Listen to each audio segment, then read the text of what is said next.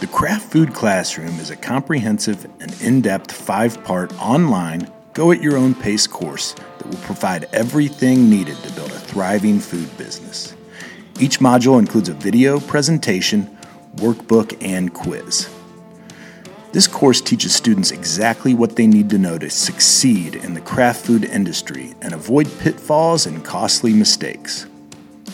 Learn more at thecentral.kitchen/classroom, and you can use podcast21 at checkout for 10% off anytime. Again, that code is podcast21 for 10% off. Hey, I know you're here for the podcast, but give me 30 seconds to talk about a new service we just released for anyone working in a CPG brand. Finding the perfect co-packer or supplier can be a real pain. You spend hours Googling options, texting your colleagues, asking around different Slack groups, and still you get nothing. That's why we created Fiddle Connect Consulting, a done-for-you service that does all of the hard work of finding your dream co-packer or supplier. Best of all, it's 100% guaranteed, and you get 3 free months of Fiddle inventory operations software included. Interested? Just go to lp.fiddle.io/FCC. That's lp.fiddle.io/FCC. Now, on with the episode.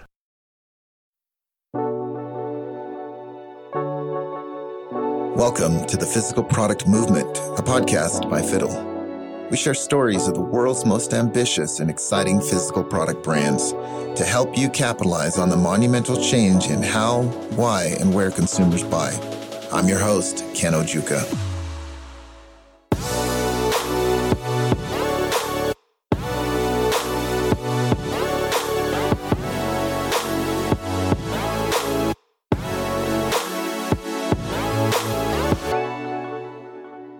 In this episode, I speak with Jeff Vierling, founder and CEO of Tailwind Nutrition, a nutrition company focused on fueling endurance athletes. As an endurance biker competing in races all over the country, Jeff was intimately familiar with the challenges of keeping his body fueled while competing. When he couldn't find any good products already on the market, he decided to create one.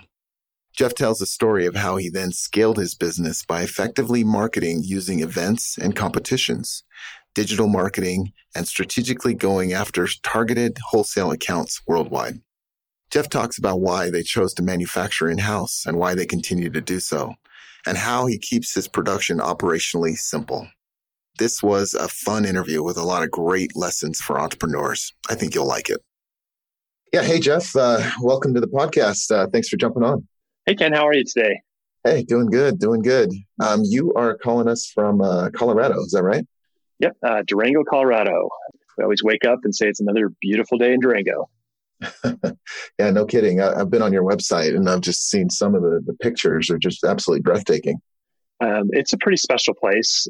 We kind of have access to the mountains and the desert and all the recreational opportunities that offers. And we've got a river running through town. It's a really nice place.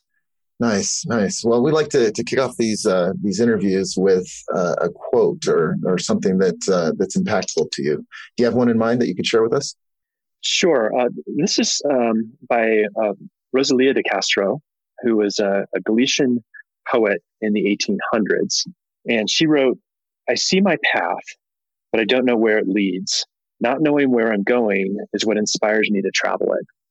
Yeah, that's beautiful. So I guess, what does that mean to you? So I think it means a couple of things. Just on the surface level, a lot of our customers and our whole company, all the people that kind of work on Tailwind really love being in the outdoors, and we're inspired by that. It's where best ideas come from. So it kind of has that literal meaning of that I think we can all relate to, of just those really great days when you're outdoors and you're just wondering what's around the corner, and the peace and tranquility that can come with that.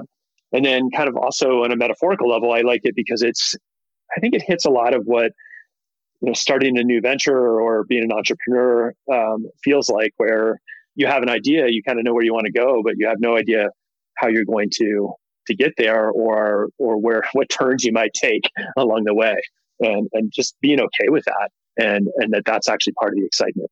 Yeah. No, absolutely true. Well, for people who don't know you, do you mind just telling us a little bit about yourself, maybe your background? Sure.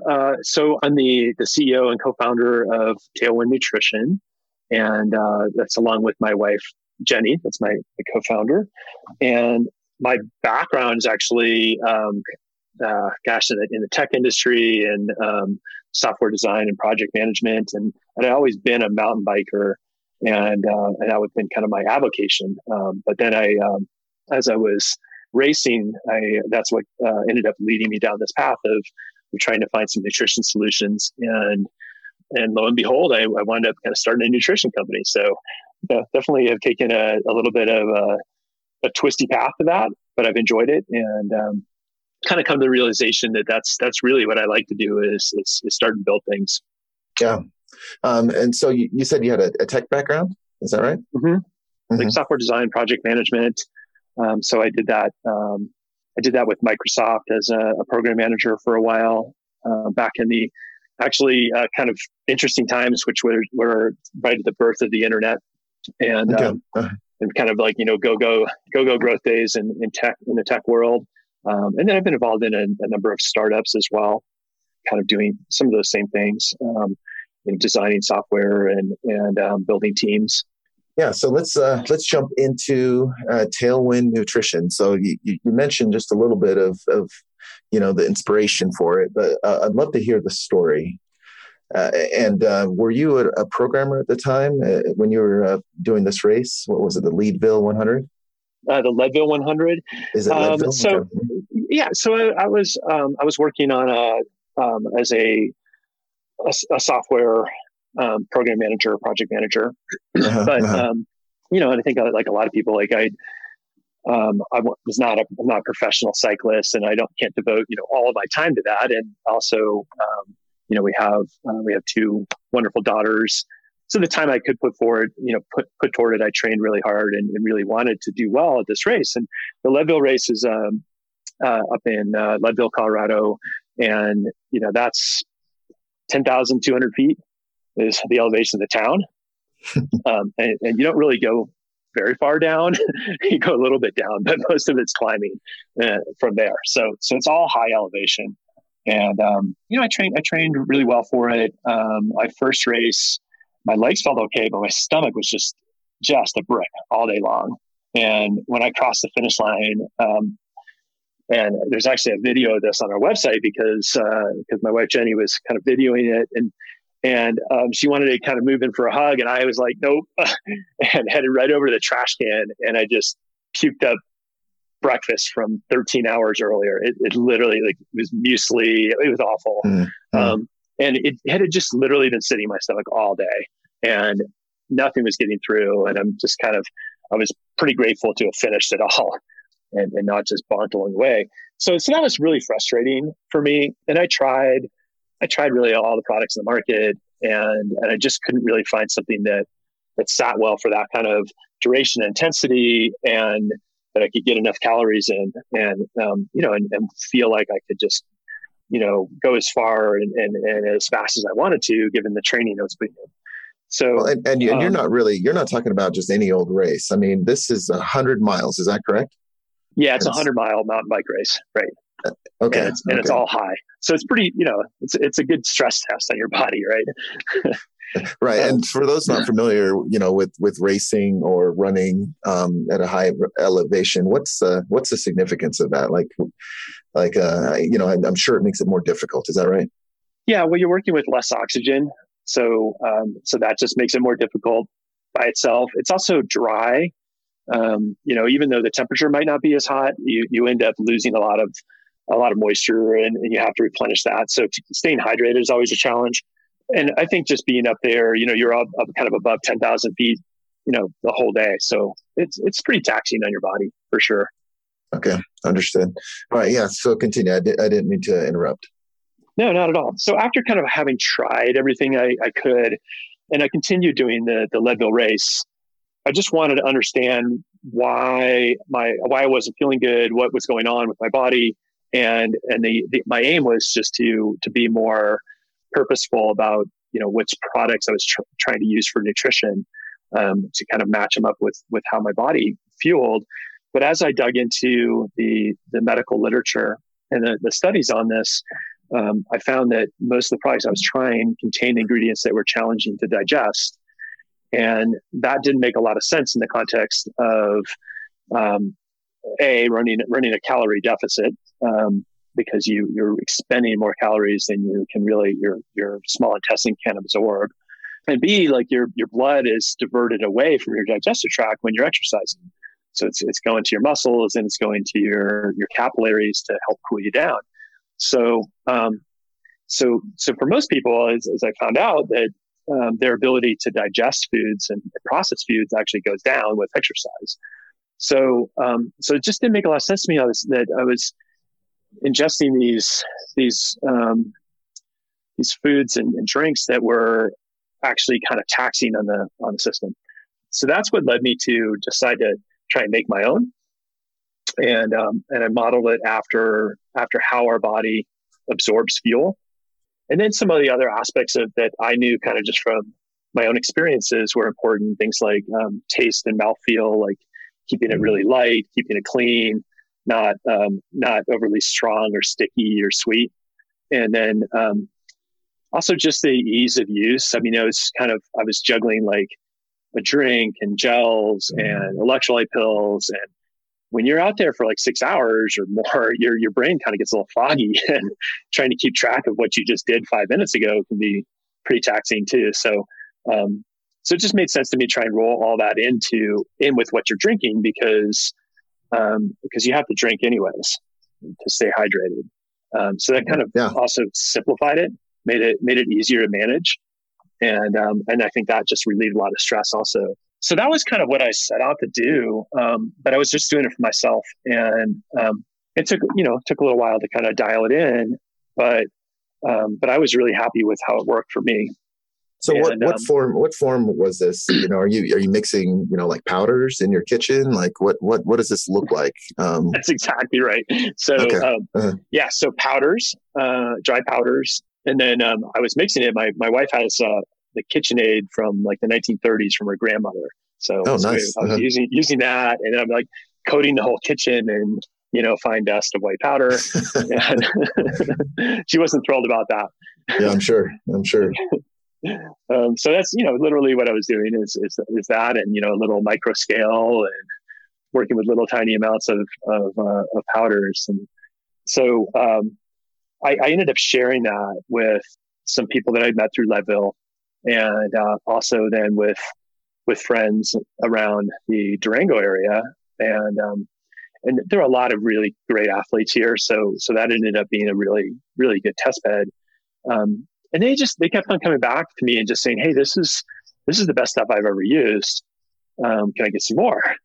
And so I'm kind of cranking away on that, on the KitchenAid, and putting it in Ziploc baggies, and I'm meeting people in parking lots and handing off baggies of white powder. Yeah. And so, were you thinking of this as a business at all? Were you charging them at this time, or were you just kind of? I wasn't. I was just doing it. Okay. It was just sort of my secret weapon. Didn't have a name. I just was doing it, but it was starting to build a little bit. And then there was one woman that I gave some to that I'd met through Leadville, and she had dropped out of 7 100-mile races that she trained hard for, and all because she just could never get the nutrition part of it right, and her stomach gave her enough problems that she couldn't finish. So I just gave her some of this, and then a couple months later, she emailed me and she said she'd finished the Shenandoah 100, which is another 100-mile bike race in Shenandoah, and she said she felt great the whole time, like her stomach felt really good, and she just broke down in tears as she was crossing the finish line, because it had been a real life goal for her for 10 years that she'd been working towards. Oh, wow. And I had a lot of frustration from just not being able to pull it off. And that was kind of when my wife and I looked at each other and we're like, maybe this isn't just sort of a better, better fuel or a better nutrition for athletes, but can actually like make a real difference in people's lives and help them achieve their goals. and that was pretty cool. So that's actually when we started thinking about it as a business. Okay. And so you have several, great testimonials. You've been giving this to people. They seem to really like it. I assume you want to stop mixing this in your kitchen. What were the first steps that you took in order to productize this? Yeah. So back, this is the summer of 2012. Mm-hmm. And there's a race here in Durango that goes from Durango to Silverton. It's a road race called the Iron Horse. And it's actually coming up this weekend. This year's version of it. I'm not going to do it this weekend. My daughter's in town, and we're going to spend some time with her and her boyfriend. But I was doing it back then, and it was kind of part of my training too. And so the shop that helps to put that on, Mountain Bike Specialists, they said, hey, well, you guys could come in and sample this in our shop, and so be part of our booth. And so that was kind of summer 2012. So we kind of kicked it off on that weekend, and we put up a website, and just wanted to see if people would try it, and then really kind of importantly, like would they buy it again? So that was we kind of called our big beta test for the summer of 2012. And there was some, in order to do that, like we had a little space in a shop behind our house. And so I bought a tumbling drum kind of mixer that could do like 100 pounds at a time. And the motor on that was $800. So I went with a hand crank model. So you can probably picture it, but I mean, I do like 50 cranks and then shake it out and do another 50 cranks. And in terms for the powders, I wanted to make sure I could get any clumps out of it. So I hooked up the guts of a random orbit sander onto a big sifter and put that over a bucket. And that's kind of how I was able to screen the material and make sure there weren't any clumps. And so it was very rudimentary, shall we say? Well, I love it. Okay. And then did you put them, like, what kind of container was this? Was it little bags, or were you still putting them in Ziploc bags, or did you innovate in that area? No. So the first attempt was with some canisters, kind of tall, slender canisters. And, we kind of quickly learned these things take up a lot of space. Right. And putting stickers on them. And that was a fair amount of work, but that was the first attempt. And we since after that, we moved on to some kind of bags that were made for coffee, kind of the coffee industry, and then got some pre-printed stickers, and then we'd be stickering those bags, and they're kind of stand-up pouches with like a zipper top, and that we could seal with a hand sealer. So those were our first attempts at packaging. So how did the beta test go that first weekend? So it actually went great. People really liked it, and they bought a bunch of it. And that store, they ended up they placed a $400 order before we had packaging. It was just just because we were local and they just wanted to support a business starting up, and they totally didn't have to do that, but they did, and that was really, really heartening because we ended up selling through basically all of that.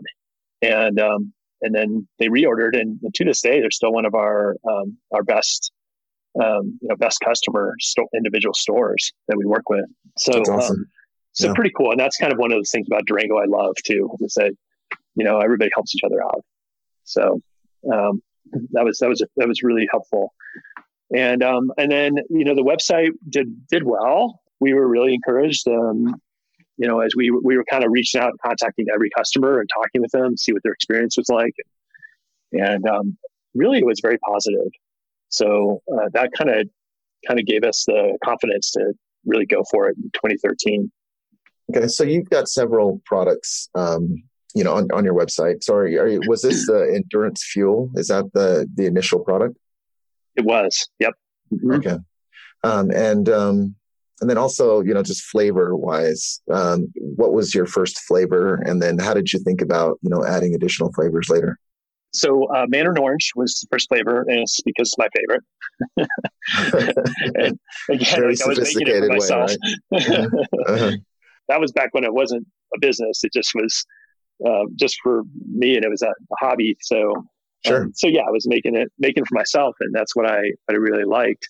We heard pretty quickly from people that, hey, there are people that we kind of think of it like there's more citrus people and there are more berry people, and so berry was a big request, and so that was our second flavor, and then it's kind of gone on from there. I think one thing that I've learned is that people's taste buds are really all over the map, and they don't necessarily overlap. Like somebody may really love one or two flavors and really hate another two.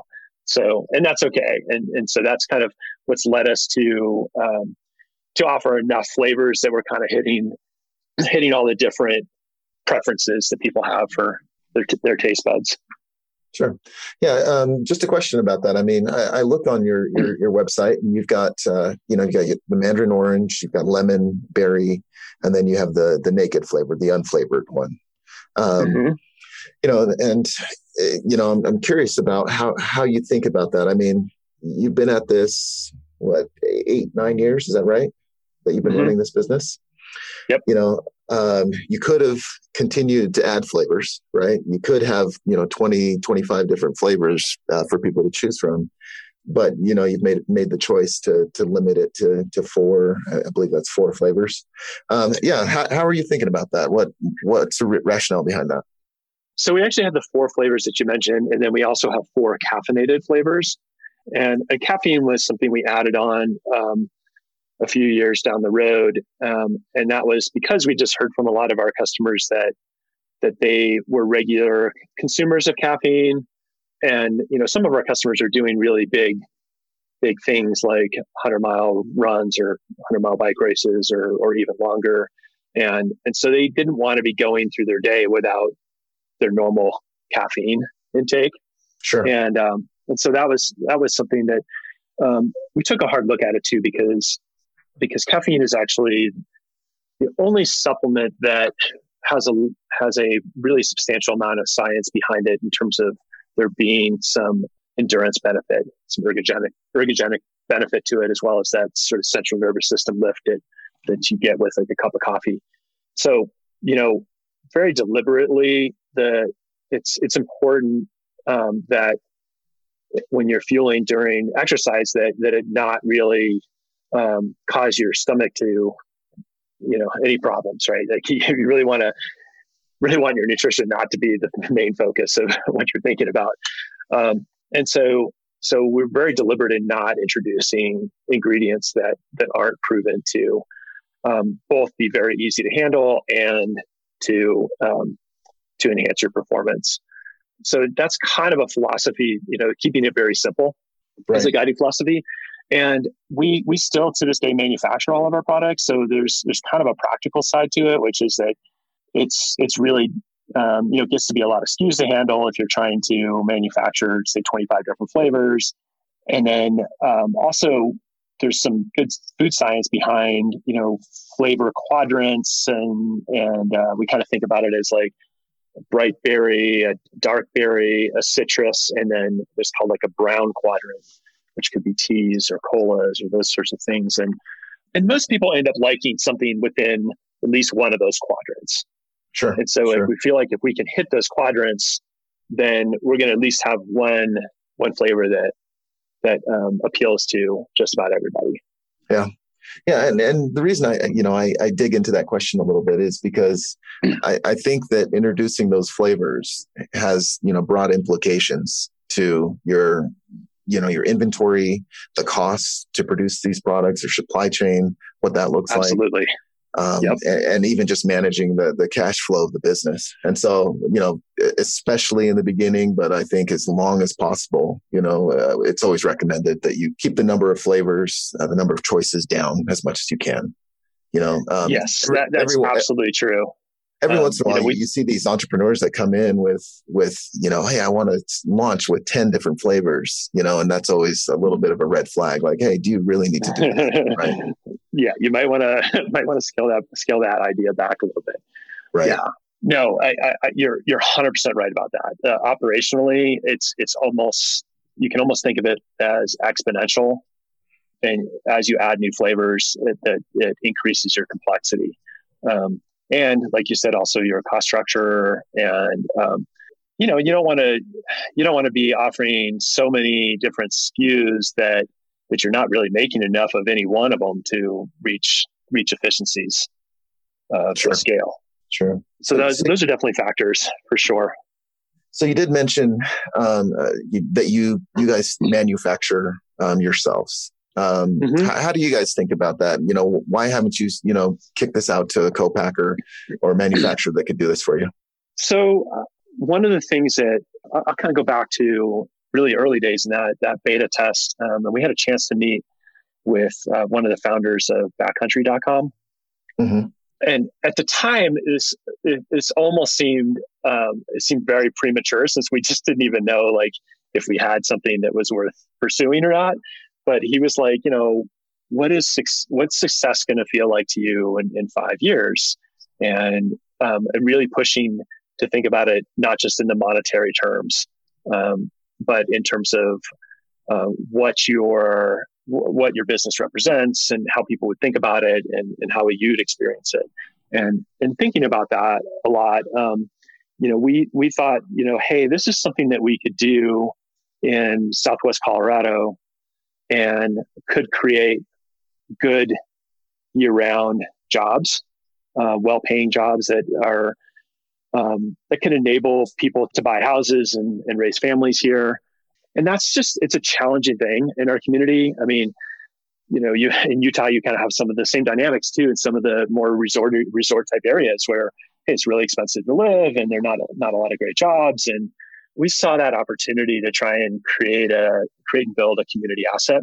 And the other part of it was that, hey, as we're getting started, we had such low volumes that if we were to go and co-man it, we'd really be subject to, frankly, just getting bumped for higher priority projects.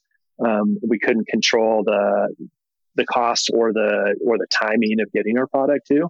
So it just made a lot of sense for us to try and do it ourselves. And I think that's also had some real side benefits that we didn't anticipate at the time. We have been able to create jobs here, which has been great. But I think people are rightly concerned about what's going into their food, what they eat, and we have 100% control of that. We're not risking cross contamination because we don't manufacture other stuff on our machines, and we also know all the suppliers that we work with, and we're able to ensure that we're getting exactly what we what's in the package is exactly what we say it is. So kind of from a quality standpoint, that's something we can really control. But also because we're not paying that overhead and we're not paying that profit margin for another company, we've been able to offer to our international partners a pricing level that allows them to be able to do sales and marketing with their territories. And as a result of that, we're now like in 32 different countries where we sell our products, and those are all they're all made in Bayfield, which is a little town right outside of Durango, and so in a very real way, we're also importing dollars into our community, and those are going right into paychecks and also organizations that we support, and so it's just been a really nice model. But because our cost structure is low enough in the production side, we're able to do that. That's more challenging for other companies. Right. Have you ever been tempted to kick this out to a manufacturer? Yeah. I mean, to be perfectly honest about it, there's real challenges with space for light commercial in our area, and we are running out of it. And so it's something that we think about all the time. Like, how can we make this space, the space that we have, work better for us? And does it make sense to try and work with a partner on manufacturing either some some product lines or some components of the products. We are still, we're evaluating that as we go. It's definitely top of mind right now because we haven't been able to find the space that we need to expand. Yeah, it's always interesting that it always looks appealing, to use a co-packer or manufacturer. But, I think, I don't know that there's any, right reason. I think it's trade-offs, and you've got to weigh them.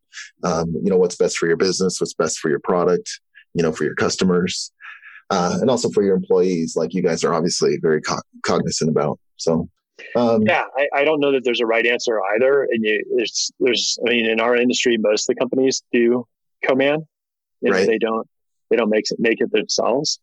But we also have heard, there's another company that we know in the space who went 6 months without product. Yep. Because he was kind of too small to get his co-man's attention.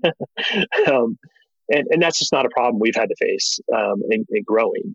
Now, as we scale, there are real questions about whether we can keep on doing that. And that's what we're trying to sort through. Well, and one of the major advantages I think a lot of people don't consider is just how nimble you can be when you do it in house. And for instance, you want to launch a new flavor, or you want to try a slightly different formula. You want to try a new product line. All those things can be done very quickly when you do them in house. And you lose a little bit of that with a co-man. Yeah, and every time you're doing a new product, it's essentially like being back in the startup days where you don't have the volume yet, and you don't know how customers will respond to it either.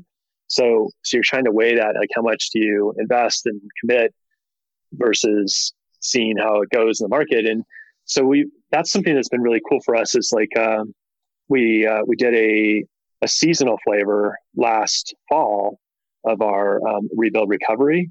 And it was a salted caramel flavor, and so we did a small manufacturing run of that, and then we sold out of that like in a day and a half, and we expected it to be something that was going to be available for all of October, and then we kind of then quickly did another round. The only thing that really held us up is we had to get another set of prints done for the film.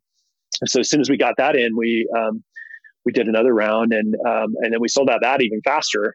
So that was a pretty good indication. And then we heard the reviews from people that hey, they would really like to see this be part of our permanent collection. And so having that flexibility to be able to do, things like that, like a seasonal flavor, or you can test the waters with something. It's just, that is a great capability to have as you're growing and as you're trying to build your brand. Right. One of the business models that we've seen actually do pretty well on, especially when leveraging social media, is something that I just call it the FOMO business model. But it's the idea of releasing these limited runs, right? So you have your classic flavors, but then you have these limited runs of like a seasonal flavor, or just an exotic or different type of flavor.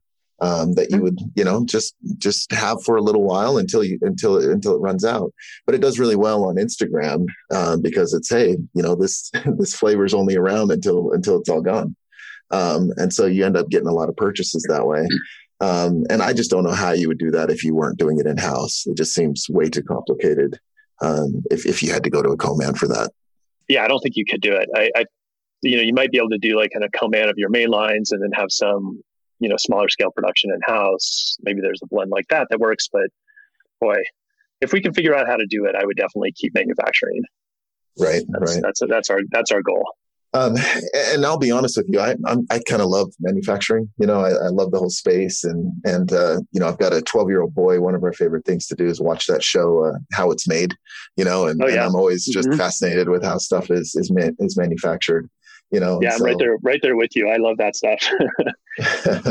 Yeah, it's pretty cool to see, the products coming together and what goes into it. I wanted to switch gears a little bit, Jeff. I want to talk about your marketing, right? And how you guys have been able to gain traction and gain distribution, like you said, worldwide. and get into all these stores. It looks like, and probably this is true from your first beta test, you guys have really kind of had a lot of success with events and marketing, through these events. Has that been your primary channel, your primary distribution method?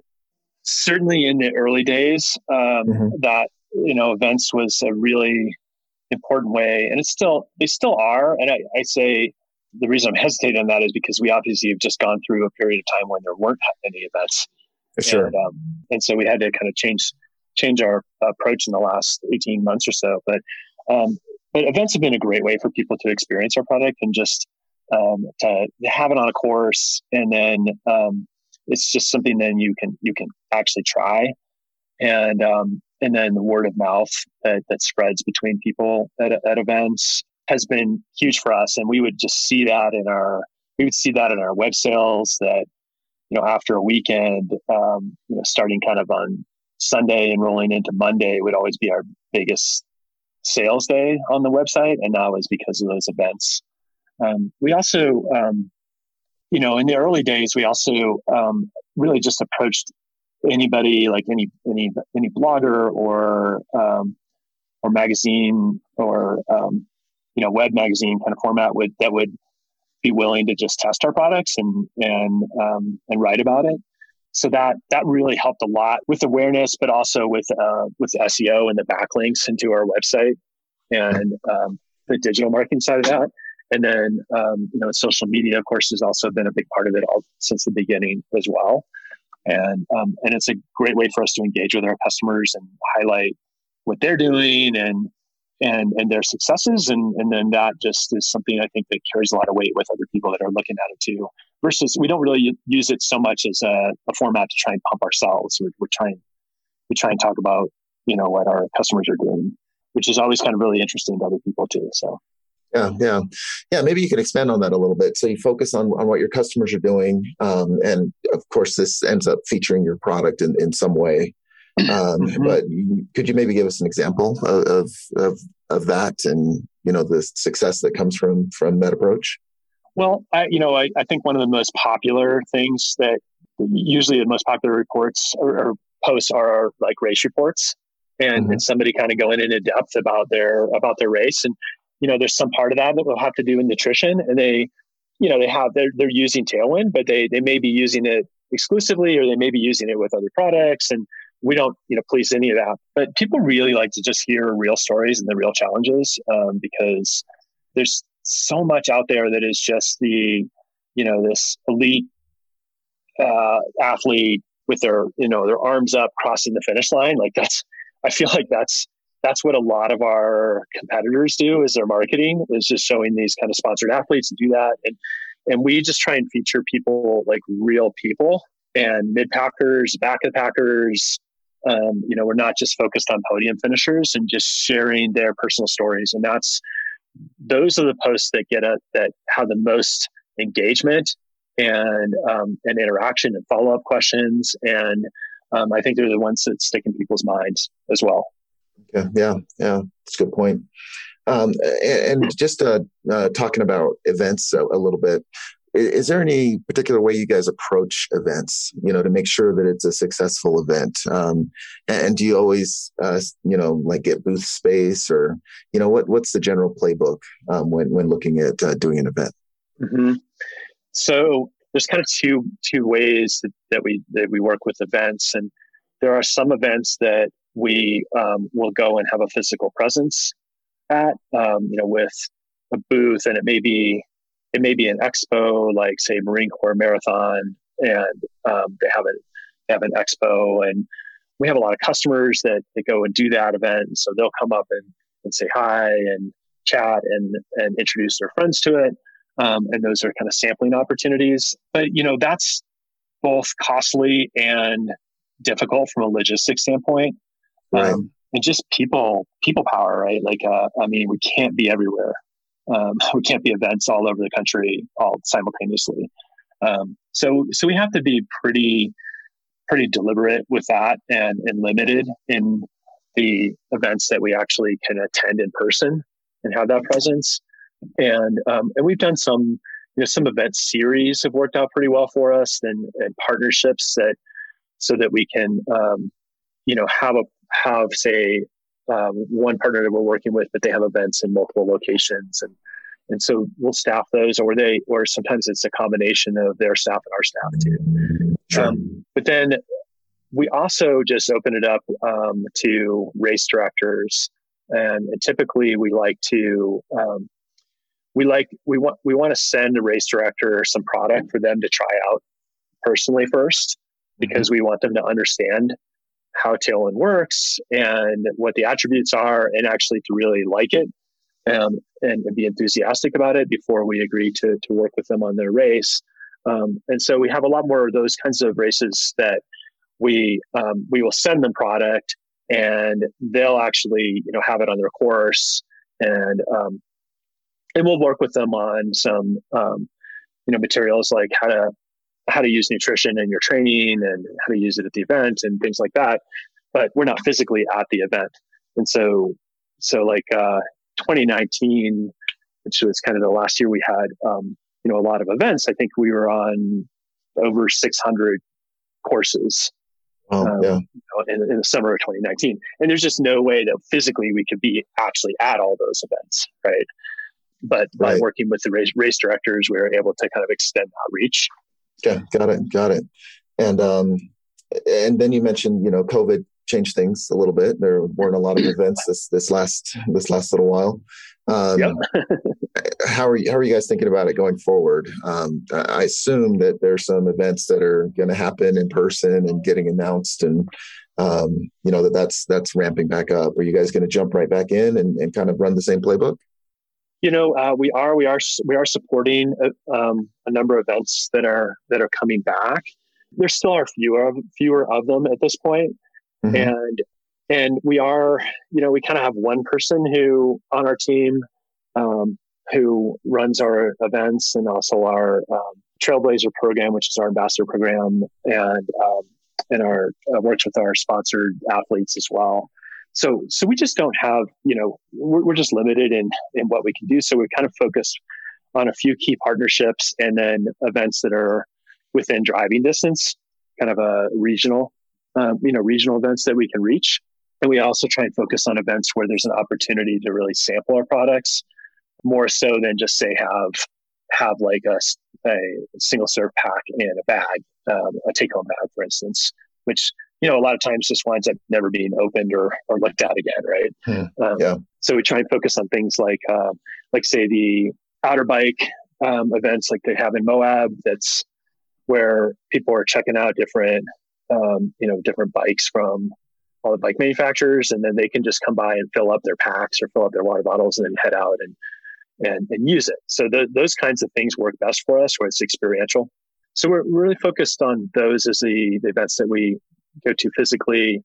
We've put a lot more of our budget into digital marketing in the past year and a half, and so we're going to continue to do that.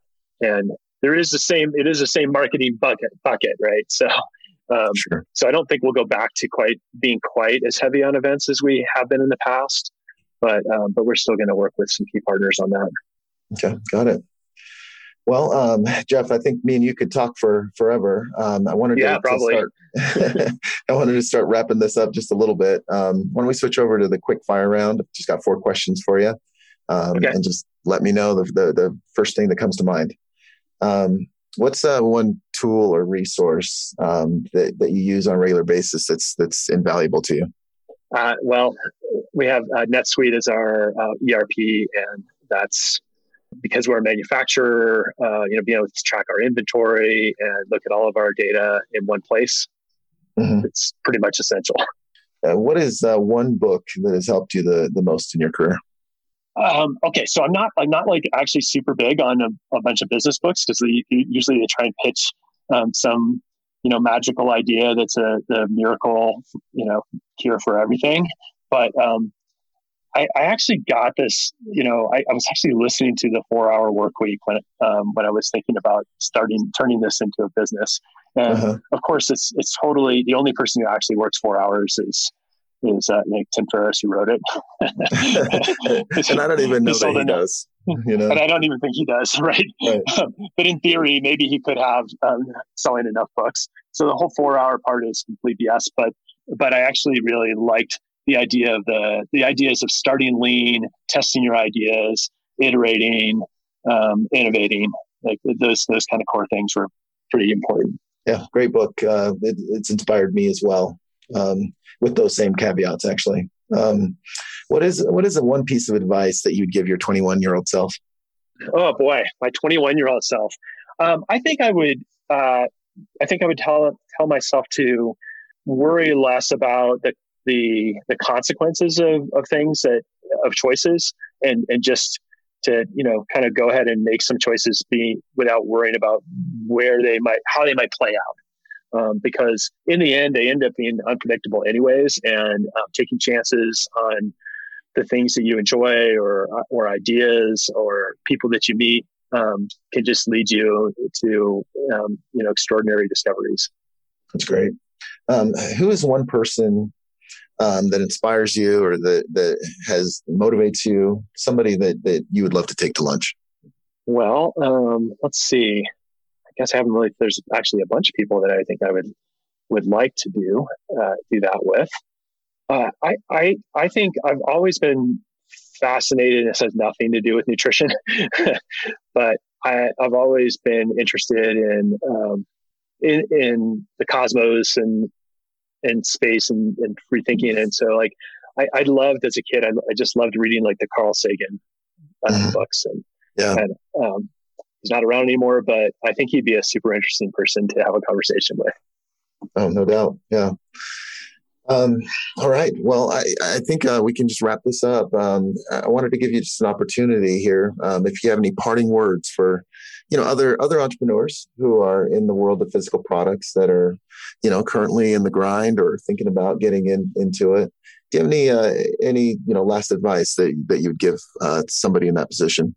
I guess, two thoughts on it. One, and it relates to one of those questions. It's just that, Hey, just go for it. Don't let the uncertainties hold you back, because there are always uncertainties. But if you kind of go for it and you find the things that your customers value, then that's going to guide you on your path.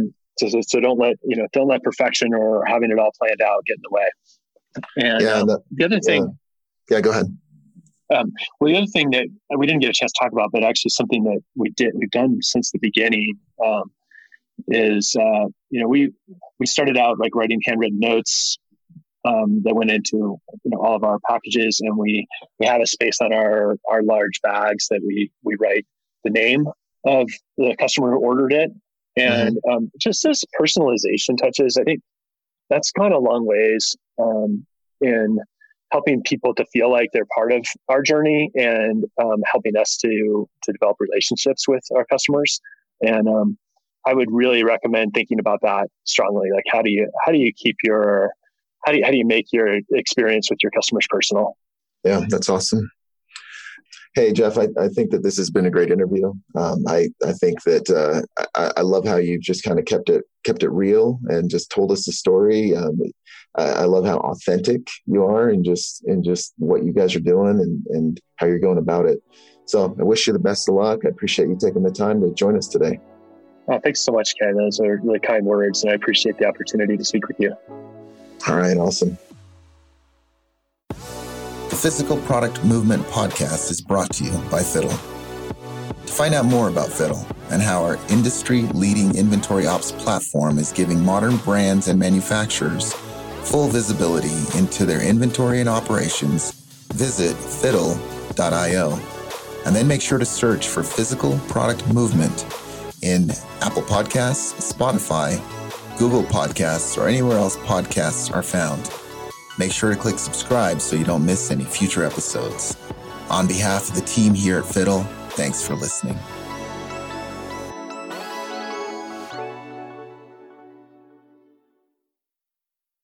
Hey everyone, my name is Taylor Howe and I'm the marketing manager here at Fiddle. I want to jump on real quick to tell you about an incredible free resource that we put together for CPG brands. It's called Fiddle Connect. It's a curated database of over 3,000 co-packers and suppliers.